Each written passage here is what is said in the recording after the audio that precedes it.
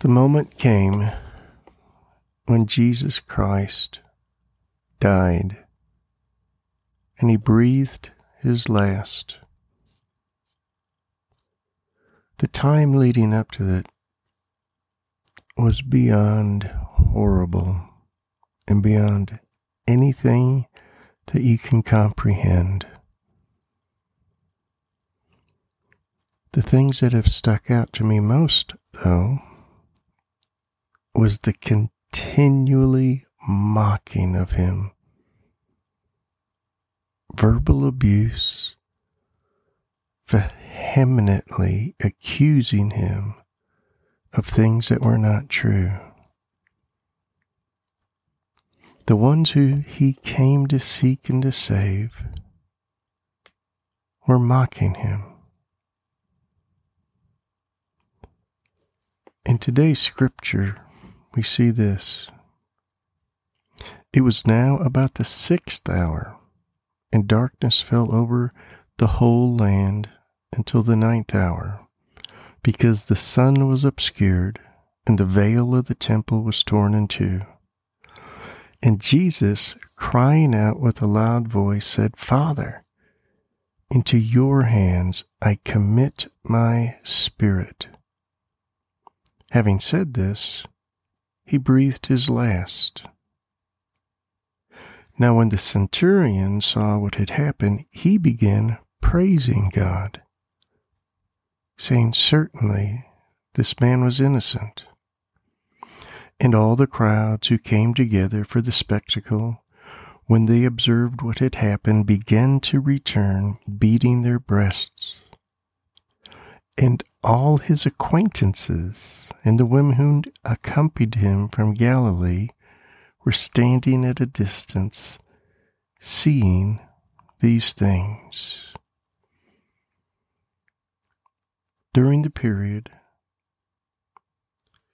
from the time he was arrested until the time he died, Jesus Christ was mocked. Even the thief was hurling abuse at him. And I know Jesus heard all of those words. And then he died. And it made me wonder, did he hear the words of the centurion who saw what had happened and began praising God? What does it mean to mock God? We tend to think of hurling insults, which is true, it happened. But do you mock God? When the Lord leads you and shows you what to do, when you deny him, you mock him. It's just like the scribes and the Pharisees and the chief priests and the soldiers and the thief. They were all denying that he is the Christ. You may not curse at God. You may not hurl insults at him. But when his Holy Spirit shows you what to do with your life, and that he is indeed God, and you do not believe him, you are mocking him. You're saying you are not the Christ. You are not God. Our Savior suffered so that you may be saved, so that you may have eternal life. And it actually took his death for the centurion to start praising God, saying, "Certainly this man was innocent." What does it take for you to give your life fully and completely to Christ? The beatings, the suffering, his teachings? Or is it his death?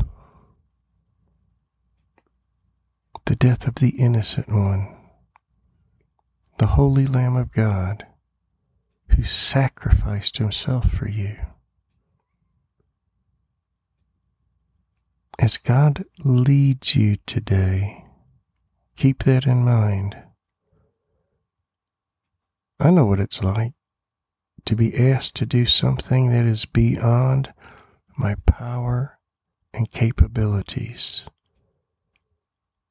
I know what it's like to argue with God.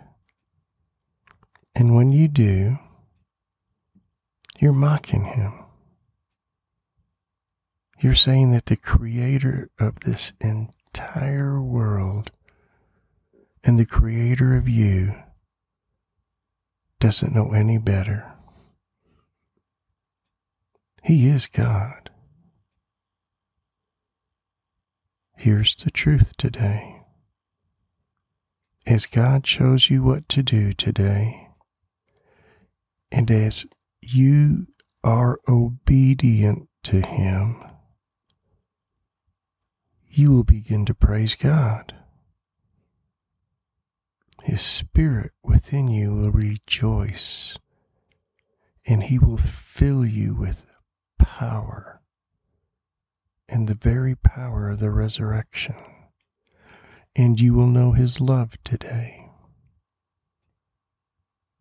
Father, take your child and let their words be words of praise today, because of how they see you die and come back to life, and how you bring life into your child today.